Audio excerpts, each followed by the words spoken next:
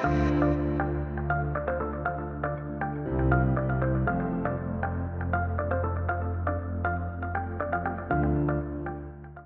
morning.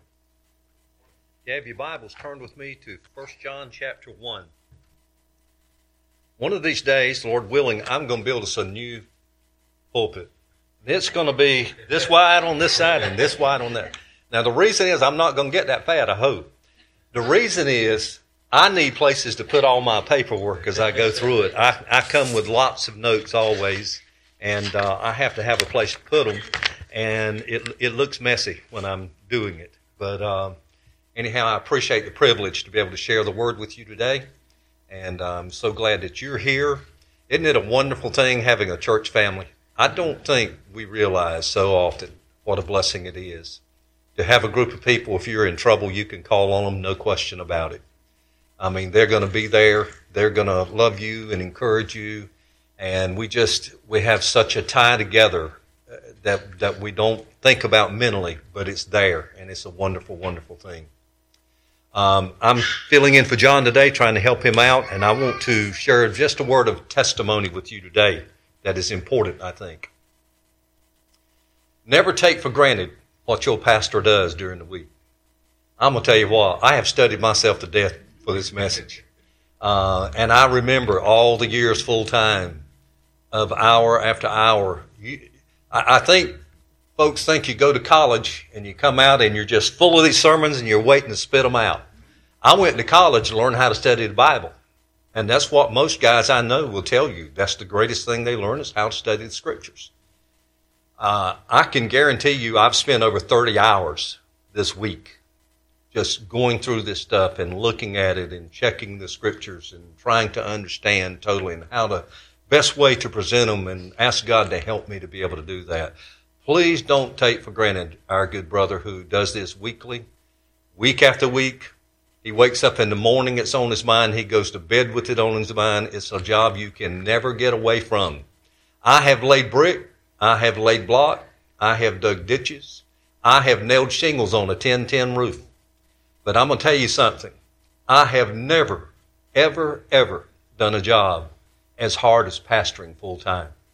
It is a challenge. It's a joy. It is a great joy. There's a great blessing in it, and especially being able and having the privilege to study the Word that way. But please never take for granted our brother who labors, and I want to tell you, to teach as well as he teaches, it takes a lot of study and prayer. And I know you appreciate that like I do. I've started 2 churches. I've never been in a church as good as this one. I'm serious about that, as consistent of Bible teaching and challenge to God's people. And I want you to know and appreciate it. Now, we guys help John, but not in that way. We are busy in so many other ways, the other 3 of us, and please understand the responsibility that he has week after week after week. And by the way, he pastors at home too. Has to keep his family straight and all that. And I'm kidding about that. But anyhow, I hope that you do appreciate that as I do. Let's look at this passage again, and we want to read the whole chapter this time and look at it and try to understand it. That which was from the beginning, which we have heard, which we have seen with our eyes, which we have looked upon and have touched with our hands, concerning the word of life. The life was made manifest, and we've seen it and testify to it and proclaim to you the eternal life which was with the Father and was made manifest to us. That which we have seen and heard we proclaim also to you, so that you too may have fellowship with us. And indeed our fellowship is with the Father and with his Son Jesus Christ. And we are writing these things so that our joy may be complete.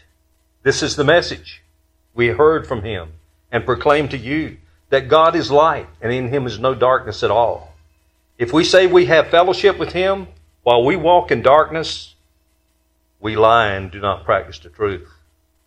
But if we walk in the light as he is in the light, we have fellowship one with another, and the blood of Jesus, his Son, cleanses us from all sin. If we say we have no sin, we deceive ourselves, and the truth is not in us. If we confess our sins, He is faithful and just to forgive us of our sins and to cleanse us from all unrighteousness.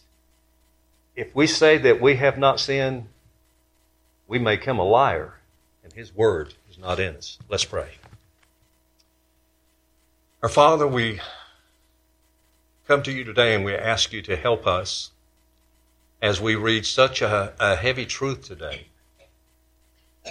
We pray that You will help us to understand this passage. I pray, Lord, that You will help us to continue in our hearts as we go out through the day to worship as we have in song today and to praise You for Your greatness, for, Lord, You are worthy. And, Lord, I pray that You will help me as I have studied this week, as we have prayed, that, Lord, Your name be glorified today as we look at this passage of Scripture, as we look at this great truth. As believers, we are greatly interested in the truths that John shares here in this passage with us.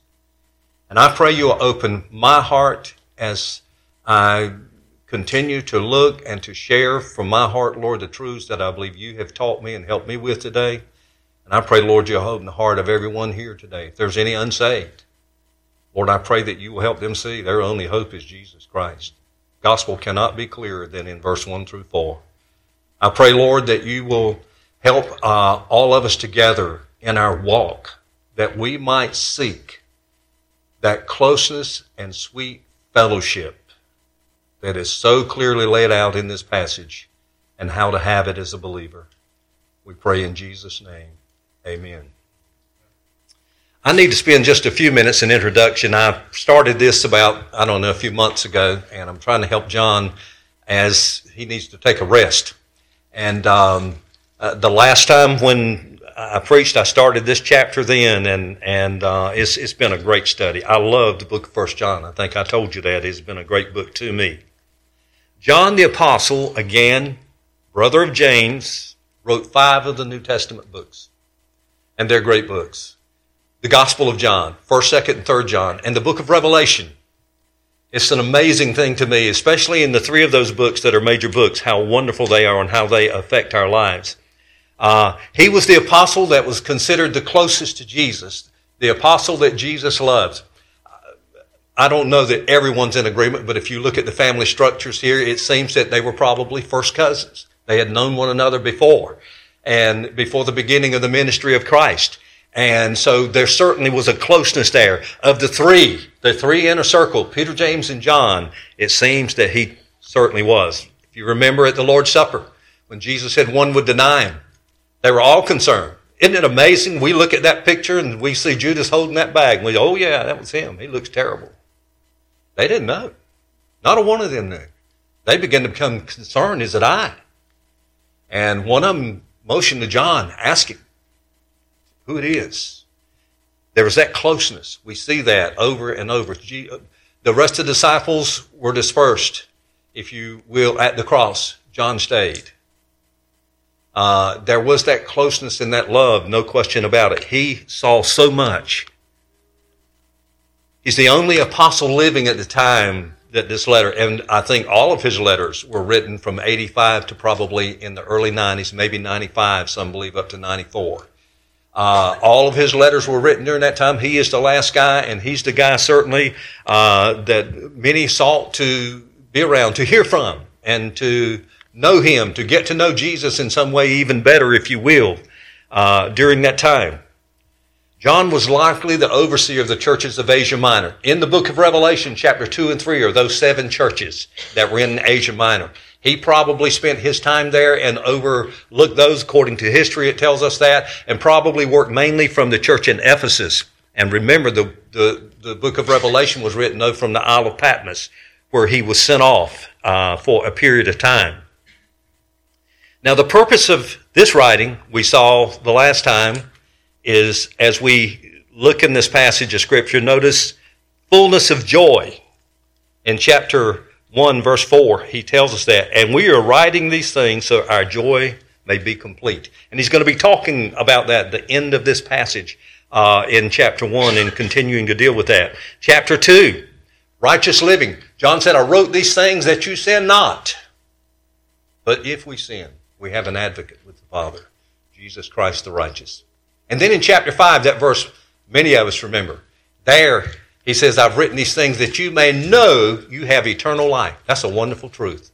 It is so good to be able to grow and come to know the Lord in such a way that the Spirit of God agrees and shares with you and helps you to see that he has done this great work in your heart. I'll tell you, that is so wonderful, and I hope that you understand and sense that today in your heart.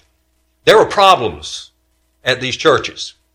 This letter is going to be a circular letter that he writes. It's going to go probably to Ephesus to start with, and there they're going to make a copy of it, and they're going to send it on to the next church and to the next church, and there's several letters in the New Testament that were that way, that were very intentionally that way. All of them, eventually, that happened, no doubt. But the problem was false teachers, as it usually is. This is not a new thing. When Paul was writing at Colossae, they had that problem. There in chapter 2, he warns them about the mysticism. These people who have this superior knowledge to the rest in the body of Christ. Oh, listen, he warns them so clearly, and here in this passage, it happens. I'm going to today read to you from a fellow that can explain Gnosticism better than I can. His name's David Allen. I've been using his book in studies. John led me to it, and it's a good book, great book. The word Gnosticism comes from the Greek word gnosis, which means knowledge.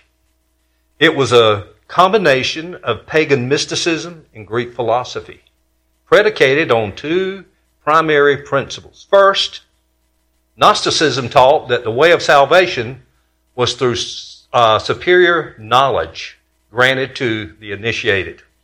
By the way, if anyone ever comes to you and says, you don't have all you need in the Scriptures, I've got something else for them, you tell them to take it on their way. You don't need it. And that was true in that day. But listen, in 1 John chapter 4, these words, there are many spirits that have entered into the world that do not confess that Jesus Christ came in the flesh. And there are other doctrinal truths that will come out that people will try to teach you. He said, but you need to try the spirits to see whether they be of God. And we have the complete revelation of God. The Bible is complete. It is sufficient for everything that we have and we need in our life. And I'm here to tell you, if someone starts teaching you something that is not in the Scripture, you can totally disregard it. I don't care how spiritual they sound or act. And we need to be careful. I was working in a house this week, and two ladies knocked the front door. And the homeowner was not there, but I felt compelled to go to the door. I didn't get a chance to witness to them. They got away pretty quickly. But I want to tell you, there's a lot of folks peddling stuff. And they sound so sincere. They will talk about the Scriptures. They will quote out of the Bible. But I'm here to tell you they don't believe the Scriptures. Be careful. So this was part of that type of group here. And here there were some problems. First, Gnosticism taught that the way of salvation was through the superior knowledge. Gnostics considered all matter to be evil, but the spirit was good. Therefore, Gnostics taught that your physical body is evil, but your soul is good. Some of the false teachers John is combating in this letter had begun to infiltrate the church with incipient forms of Gnosticism and teaching. The first error was a practical error of teaching Christians the wrong way to live. Christians went to one of two extremes. The first one was asceticism. If you don't know what asceticism is, it was told, I don't know if it's true, that the bed of nails was made up and created by an ascetic. They had the idea of torturing the body. And again, as we look at that and think about that, they believed that if you tortured your body, that it would possibly set your spirit free. And I'm here to tell you, there's no truth in that. Secondly, was licentiousness. Because they believed the body was evil, they did not think that it mattered to God or anyone what you did in your body. It's just your spirit. Now that's a great folly. The great folly is Jesus said in the book of John, or Matthew chapter 12 very clearly, listen, sin don't come from the body. It comes from the heart of man. They had it backwards. And certainly as we think about this, we see the problems that come with Gnosticism. No rules, no commandments. Don't worry about them. You don't have to. The spirit is good. It's just that your body, it is wicked. Also, Gnosticism led to a great doctrinal error. And that error was that they did not believe that Jesus had a physical body like you and I do. They believed it appeared to be. Docetism was what that was called, that it was an appearance of a body, but it wasn't. Some of them even taught that if you had been walking beside Jesus in the desert in that time, he wouldn't have had any footprints because he didn't have a real body. Such foolishness as we see here as we look at this and think about it. But here's the real problem with that. The real problem is if Jesus did not have a body, then there is no incarnation of Jesus Christ. And that is so clear in the Scriptures, as John sets out to do in the very first 4 verses. He destroys that view, clearly. But secondly, if Jesus did not have a body, there is no atonement for our sins. Read Romans chapter 5 and listen, we went through that. And it is so clear, the second Adam came in a body like Adam, except it was sinless. And he did all that Adam failed in, and then he took our sins upon him. So it's vitally important that we understand that Jesus Christ had a body. And we will rehearse again for just a moment some of the things the apostle did. In verses 1 through 4, he says, listen. And by the way, he keeps saying we. He's talking about him and the other 11 apostles. He says, we heard him. We were with him for 3 years. And we heard him as he gave the Sermon on the Mount. We were there. We heard him on the Sea of Galilee when we were caught in the storm and he was laid in the bow of the boat and asleep, and we thought we were perishing. Fishermen were scared to death in the storm. They had been in this all their life, off and on. And they woke him, and he stood up and he spoke. And they heard him say, peace be still. And the waters calmed, and the winds calmed. And here in this passage, as John deals with this, the very first thing he does is he turns right to the Lord himself, and he points out that this cannot be true. We saw him. We saw this man day after day. We were with him when he was hungry there at the well in John chapter 4, and he sent the disciples to get food because he was hungry. He had the same needs that you and I have, and he says, we want you to know that. We saw him. We touched him. Listen, we had our hands upon him. We handled him not only before his death and resurrection, but after the resurrection of Jesus Christ. He came in with us while we were eating. He asked for the fish. He wanted to eat. He wanted us to see that it was him indeed, and he still had that body. So here in this passage, the very first 4 verses, John annihilates this false teaching, the basis of it to start with. What a wonderful thing as we look at this and see this so clearly in this passage of Scripture. He says, we testify, proclaim to you that life eternal by which we can have fellowship with the Father, the Son, and the Holy Spirit. Now, I want to tell you, this thing of fellowship is a big deal. It is not just talking about like that food fellowship we had a couple weeks ago. Now, that was good. There's nothing wrong with that. I think I enjoy doing, always have enjoyed doing that in churches and gathering and meeting. And I love to eat and talk to folks, and all those things are good, but it's talking about a partnership. There is something that you and I have as believers that the world does not have. I have the indwelling Holy Spirit, and so do you.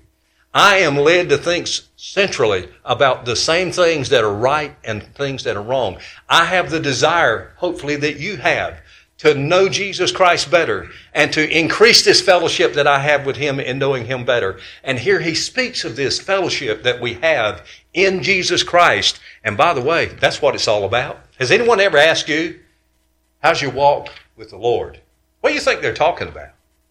That's exactly what they're talking about. You know, in the garden before sin, Adam and Eve walked with the Lord. He came down in the cool of the day, and there he in a Christophany or a theophany, Jesus walked with Adam and Eve, and they talked. Can you imagine what they talked about? You know, some of those animals, Adam says, what's that all about? You know, that's a weird-looking animal. Have you ever seen a sloth, how slow they are? I've mentioned this before. I'm hung up on, I'm going to see one. I'm going to get the whole one of these days. I'm here to tell you, it amazes me as I see some of the animals and the creatures in the world, and I just wonder what they talked about and the things that they did and the fellowship they had, and what a wonderful thing that must have been. And by the way, at the end of all this, when it is over, when Jesus comes and we have new bodies, we are going to be with him again. Now, there are going to be, hopefully, millions of us, but I'm here to tell you, we have all eternity to get a one-on-one opportunity to walk with him. I'm going to ask him, about that theory of Einstein. You know, the guy with the blown out silver hair. Relativity. No, probably not. But I'm going to tell you, Jesus Christ knows all, and it's going to be a wonderful thing. We're not going to stop learning when we leave here. We're just beginning to learn. When we know him and get to know him and his powers and all that he has done and all that he is and understand this love that he has shown us, it's going to be a great and a wonderful thing. Now, in verses 1 through 4, he basically is sharing the gospel right off the bat. Did you know the way to answer most problems you have with people in sin and whatever it is simply the gospel? I know sometimes we go all around backwards and try everything we can to enter and try to deal with the problem. The problem is usually in a person's mind is remembering the gospel of Jesus Christ and understanding what God has done for you. And it will never change. In the book of Galatians, I just want to read you these verses. I think they're great. Paul writes to the church of Galatia, and they have gotten false teaching also. He says, I'm astonished that you're so quickly deserting him who called you into the grace of Christ and are turning to a different gospel. Not that there is another, but that there are some who would trouble you and want to distort the gospel of Christ. But even if we or an angel from heaven should preach to you another gospel, or gospel contrary to the one that we preach to you, let him be accursed. Verse 9, and we have said before, so now say I again, if anyone is preaching to you a gospel contrary to the one that you've received, let him be accursed. We need to hang on to that. Remember that. I love Brother Ray. I don't like his hugging. He hugs me too much. But anyhow, he's a good brother. He's a little different. Okay, that's good. She likes, and that's a good thing. But let me tell you something. I think about Ray, and I've mentioned this to people before. We get in a meeting behind doors back there trying to deal with problems. Sometimes we get all the way around the problem, don't know how to deal with it. And I like what Ray asked. He's done it 2 or 3 times, and I appreciate it. It's helped me. It's helped me to stop thinking in my life. Where's the gospel in this? That is the answer. Oftentimes in our problems, we need to understand and keep in mind the gospel of Jesus Christ, and in all the work of the church and the work of our family, we need to keep that in mind as we deal with one another and love one another. And I tell you, that's a great truth for us. The gospel will never change. It never will change. Jesus Christ the same yesterday and forever. Oh, I love the book of James. James chapter 1 and verse 17 there. The Father, every good and perfect gift comes from the Father of lights, within whom there is no variableness and not a shadow of changing. He's the God of all light. He has settled all that is for eternity. There is no question about the Word of God. It is not going to change.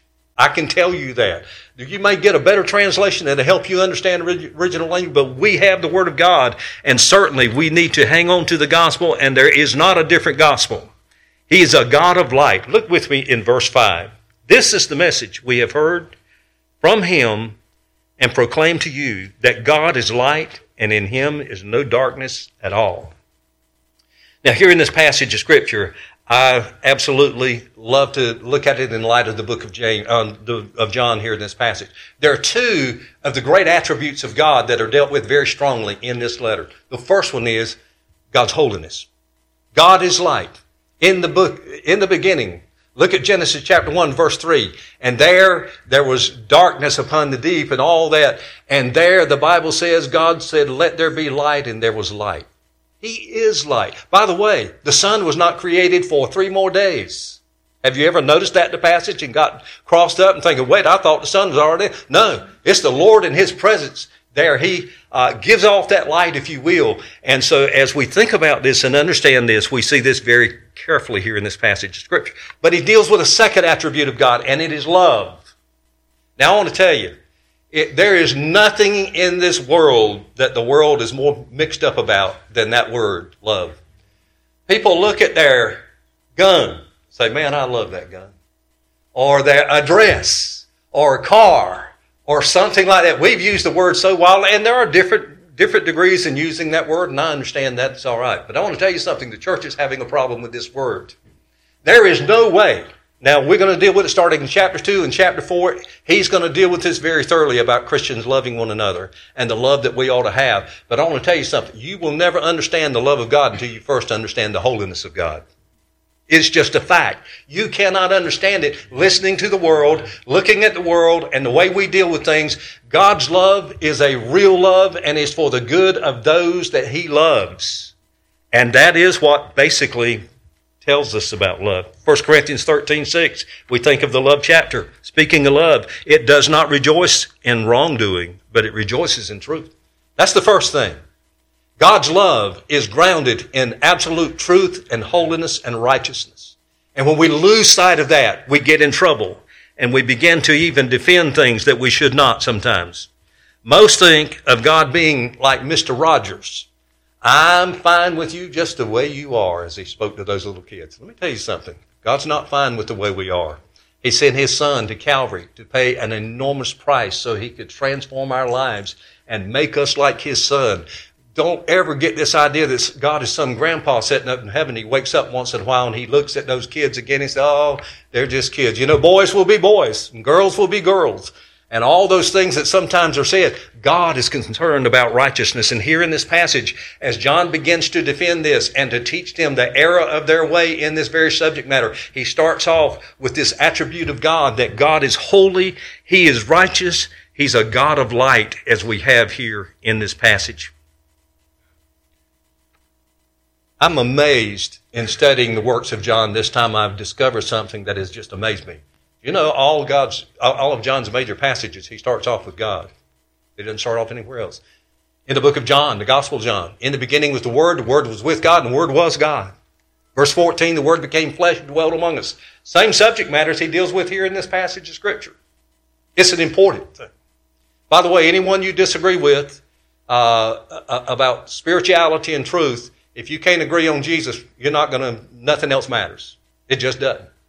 You go to the book of Revelation, and there in that chapter, he comes in the very first chapter, and he says he hears a voice giving him, he sees a sight, and it's indescribable in that passage of Scripture of the Lord Jesus Christ.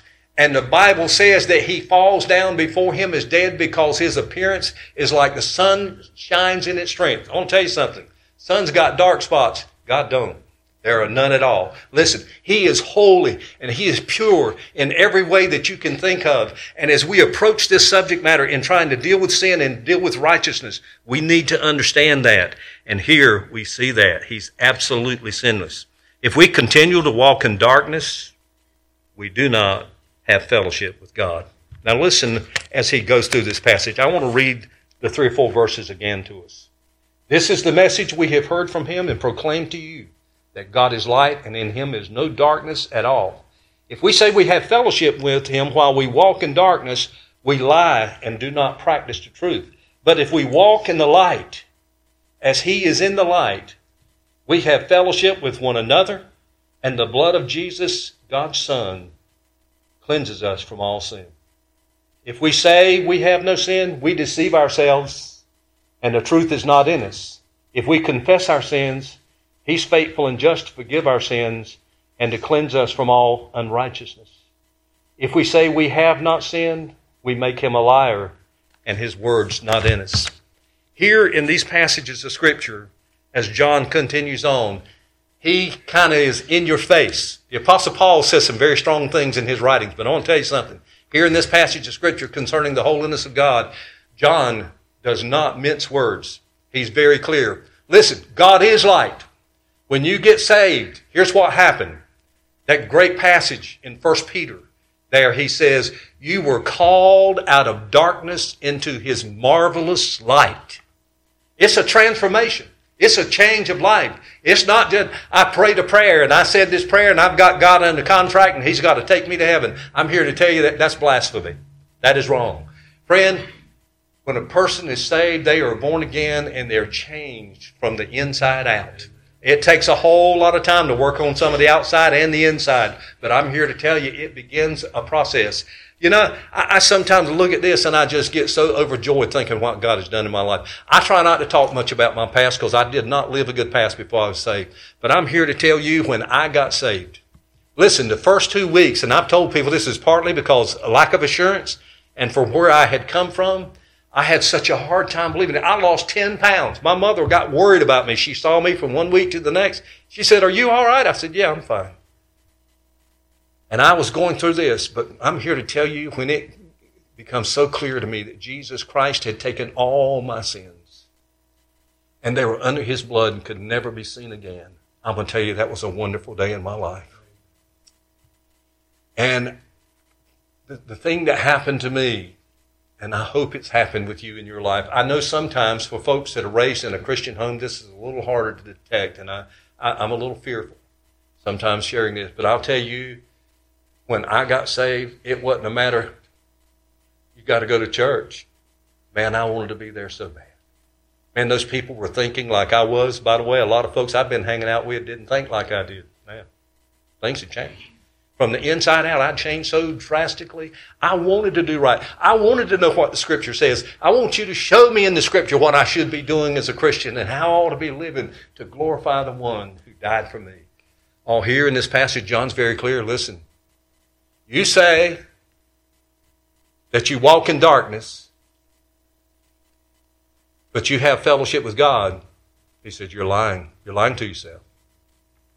Don't fool yourself. Oh, listen, there's not a person in this room that's saved don't have a problem with sin. I'm number one. I can tell you right now, I know what goes on in my heart and mind, and it's a battle.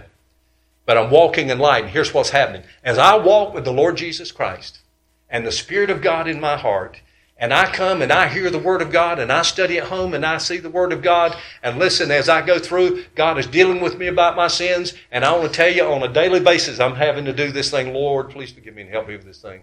Remember, I've talked to you several times lately, Lord, I'm trying to battle with this thing. Please give me victory. That's walking in the light. That is the way of a Christian. Listen, there's no such thing as sinless perfection. Here in this passage, there are those of the false teachers that believed they had never sinned. Had no sin because of the difference between the spirit and the body being flesh or being matter and being evil. I want to tell you something. Every Christian struggles with sin, but they struggle with it. Here's the problem. If you can live that way and it not bother you and not eat at you, I want to tell you something. You got a problem. If you are saved, God loves you and He cares about what happens to you. He cares about sin in your life. And I'm here to tell you He's going to deal with you through His Spirit. It is an amazing thing what the Lord can do through His Spirit. I remember one time I was making a move that I wasn't sure about, and I was having struggles with, and I had to go meet some folks up in an upper state, and I rode by and I saw a sign that said, James, run. And I got to thinking, I was trying to get away from something that I didn't need to be getting away from. God had led me there. It's amazing some of the little things that God has just used to remind me of what He is doing in my life. And friend, listen, He is able to do that. Those who claim to be sinless, I've met a couple people. I met a lady one time. Her father was a member of my church. And he warned me, said, when you meet her, she's going to want to tell you she hadn't sinned in ever so long. And she didn't do it, thankfully, because I really didn't want to get in that discussion, because it is not a pretty thing. I want to tell you, it don't take but a few minutes to break that. Tell them first you don't believe it. That'll get them riled up usually. How in the world can you say that? Nobody else can say it. How can you say that? And the Apostle Paul wrote what he wrote in Romans chapter 7, saying, that which I want to do, I find myself not doing, and those things I don't want to do, I find myself doing. Who is going to save me from this sinful case? I thank my God, Jesus Christ. Friend, listen, there's no way a Christian's going to be honest and say that. These people claim their sins were not relevant simply because of what they had believed. And here he says in this passage of Scripture to them, you're lying. You're not telling the truth. And it's important that we be honest about it and deal with it. By the way, you know what the word confession simply means? Just to agree. Agree with God. When you've sinned and God's shown you through the Scriptures that it's wrong, it is sin, and agree with God. By the way, I did something that helped me on understanding this. What else does God say about sin? It's worthy of eternal damnation. But God has forgiven me. And all that makes me want to run to the cross and say, Lord, thank you, and forgive me. I confess this sin. I don't want to live like this. See, that's the life of a Christian. That's the life of a normal Christian. We walk in the light. If we say that we have not sinned, not only do we deceive ourselves, but we're calling God a liar. That's what He says in the passage. Again, He doesn't mince words about it. You're saying God's wrong. Listen, God's right and everybody else is wrong. Romans chapter 1, Paul makes that clear before he starts that letter in that passage. Let God be true and every man a liar, and it is a fact. It is clearly true. We need to be honest with ourselves. Let me make some closing applications, and I hope they will be a help to you. I hope you love the fellowship you have with God. And you know what I'm talking about. When you feel right with the Lord, you're dealing with your sin and you're trying to walk to honor Him and do the things that you know He wants you to do. Or there's not some sin hanging there that nobody knows but Him. You know, sometimes people get the idea, well, God's a lot better about my sin than people are, so I'll just keep that between me and the Lord. Listen, that's marring your fellowship. It's going to mar your fellowship with God. You're not going to have the joy, the full joy that John talks about in this passage of the Christian life. And I'm not going to have that until I deal with this sin in my heart and ask God to forgive me and help me to overcome it. Oh, God loves me. Listen, I know He loves me. He sent His Son to die for me. And He wants the best for me. He wants absolute righteousness in my walk. Now, that's the only thing He can want. I know. Has it ever bothered you? I think it's in the book of Luke, where the woman that was taken in sin, it may be in the book of John. And Jesus forgives her there. The others left because He dealt with them, convicted them so bad they had to walk off. Has it ever bothered you when Jesus told her He forgave her? And then He said to her, go and sin no more. How in the world can you do that? First times I learned, I said, well, how can you do that? And it dawned on me, and it became clear in Scripture, no, you can't. But your sins are paid for. And I can give you grace, family grace, to get this right and keep you on the right track. By the way, did you know God can't give you any other admonition about your sin? He's holy. How can He say, just cut it back 10%? Don't sin so much. He can't do that. How could God, the holy God without any spot, how could He ever tell you to do that? No, His challenge is to go and sin no more.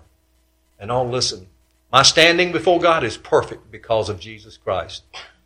But on a daily basis, remember when Jesus, in John chapter 13, was dealing with the disciples, He was getting them ready for the cross, and there they had the supper. And when He got done, Jesus rose from the table, and He got this long towel and wrapped it all the way around Him. And He took a pan of water, and He went to His disciples. He began to wash their feet and come to Peter. I love Peter. Nobody could stick their foot in their mouth no bigger than he, and I've done it too, but I'll tell you what, he was big. No, Lord, you're not going to wash my feet. Jesus said, if I don't wash your feet, you have no part with me. You don't have any part with me. And He said, listen, not my feet only, but my head and my hands, please wash me all over. He said, you don't need that, only your feet. What was He saying? You're clean. But listen, as you walk in this earth, you're going to pick up sin. And time to time, you're going to need to deal with this sin on a regular basis and clean up. And that's what I think Jesus was saying to these disciples. And that is the life that we ought to be seeking. That fellowship, that sweet fellowship of the Lord Jesus Christ and His church. I don't want to park on this at all. Church discipline's hard, but it's important. It is so desperately important. And listen, if I get out of line, please help me. Don't say that's just too tough. Please help me. Please come to me and help me to get back on track. I want to be back in fellowship with God and with you like I ought to. Sin mars that fellowship. Now, I don't think anybody in this room today has probably ever believed Gnosticism. I doubt it. Okay. By the way, if you'll look at the cults closely, a lot of them, that's what they edge on to start with. I don't think anybody would say, I've never sinned. But I'll tell you something the church is struggling with today. And it kills me. It breaks my heart. Brother Ray sent us a pamphlet to the elders here a while back on what people really believed in a survey we took. And I'm going to tell you what, that troubled me so bad. I knew it. I knew it already. But it troubled me so bad that people who sit in good churches where the Word's taught many times and do not believe the Word of God. We're living in a day where people can move in together, forget marriage, and still be members of Baptist churches. And they don't care enough for them to help them. And they say it's all right. I dealt with a fellow in Tennessee one time years ago who was caught up in homosexuality, and he had gotten into a conference with another pastor in Nashville and come back, and I got the letter, got to read it.